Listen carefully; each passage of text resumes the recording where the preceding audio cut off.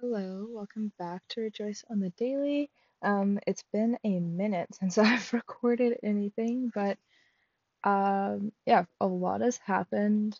Um, and it's very difficult to find a quiet space or even time to record anything, but I did want to share a little bit with how I came to the conclusion that I was going to go to Papua New Guinea for my outreach.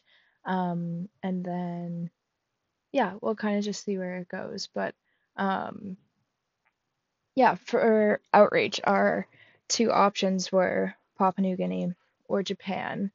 And if you know me well, am so indecisive. And in coming here, I really didn't have much of an idea of where I wanted to go on outreach, or I didn't necessarily feel like a specific calling to go to one nation specifically. Um, but I remember like when the board turned around because we had them written down on like our big classroom whiteboard, and then we were sitting on one side and they flipped around the whiteboard and revealed the two locations to us. And I just remember like feeling really excited when I first saw that Papua New Guinea was on there.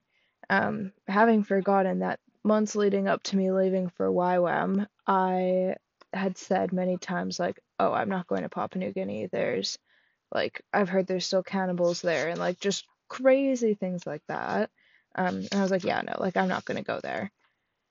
Um, yeah, completely forgot about that, and I I saw it and I was like, okay, so Papua New Guinea or Japan. It's kind of a big decision, and it's like it really does shape the rest of your YWAM because the way that it works is we have so much time dedicated to our teams and to um to just kind of building up that team relationship. And so um it was hard to not involve like other people in my decision to think about, oh, like where's Gail gonna go, or where's like my friend Gabriella gonna go. And um like it was like half an hour of just like the most mental like war almost. I don't know how to like explain it any better than that, but it was hard to like lay down just different areas of thinking and be like, okay, where do I feel like I'm called? And where do I feel like I'm going to be best able to serve the people that I encounter? Um, and I I remember praying about it because I was like, okay, God, like Japan or Papua New Guinea, like you gotta help me, make a choice here. Because I wanted to, my desire is to choose like where you want me to go and where you have planned for me to be. And um, I Googled Papua New Guinea, and the first thing I saw was like, oh, like Christian revival in Papua New Guinea. And I was like, okay, sweet. Like that sounds really cool. That sounds good. And then I just saw article after article of riots and looting in Port Moresby. And then I found out that Port Moresby is actually the most dangerous city in the world, or one of the most dangerous cities in the world. And I was like, oh, okay, so maybe I'll go to Japan actually. Um, and then I kind of just had this moment of like me coming to Wow I'm Alone was choosing to run into fear and like walk in the opposite spirit of fear. Because I like, yeah, like I've said before, I was supposed to go 2 years ago. I got so scared and then I didn't come. Um, and so choosing to come was really just a big step towards fear and wanting that not to govern over my life and like dictate my decisions and choices and the opportunities that I said yes and no to. And so, yeah, I had prayed about it and I was like, okay, like Papua New Guinea sounds scary as all get out right now. Um, like if that's where you want me, like please, like I just want like your confirmation. And so I'm like sitting on this bench outside, like in my mind I'm like, okay, it's Papua New Guinea, but I just want like confirmation. And like literally 2 seconds later, our school leader walks past and he's like, it's gonna be really good, Lainey. And then like keeps walking. And I'm like, okay, so it's Papua New Guinea. Um, but yeah, and so one thing that I like wrote down when I was like just kind of trying to process and pray over it was like I won't back down when the devil tries to instill fear. I will be the kind, the peace, and the light in a place that's experiencing darkness, and Christ will equip me to do these things for his glory. Um, and so, yeah, it was just like a reminder to me that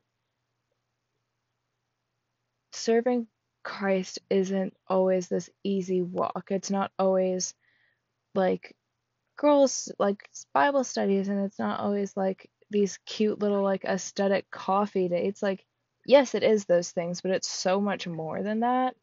And like, yeah, just to choose to run into the face of fear when you're in those opportunities to go deeper and go further into a relationship with God and further into like what he's really called us to do is the Great Commission is to go and make disciples, and that all nations would hear and know Jesus' name and who he is and what he's done for us and like what God's done for us through Jesus, and that we get to accept the Holy Spirit into our lives as a result of that.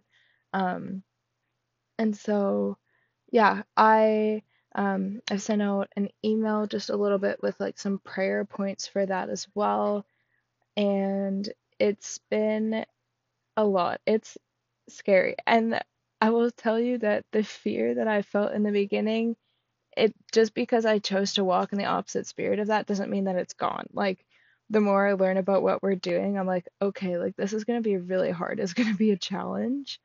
Um, but knowing that like my weakness is such a strength because that's where Christ meets me and that's where I get to be strengthened by him, because so much of life is we walk and do our day-to-day things, and it's like we don't there's not really room for Christ to strengthen us because we don't allow there to be room. We don't allow there to be these like really hard times.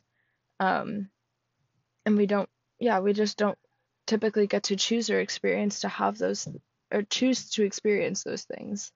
um and so yeah, I am really excited for Papua New Guinea, and I just wanted to kind of share like how I came to that conclusion, that I was going to choose that over Japan.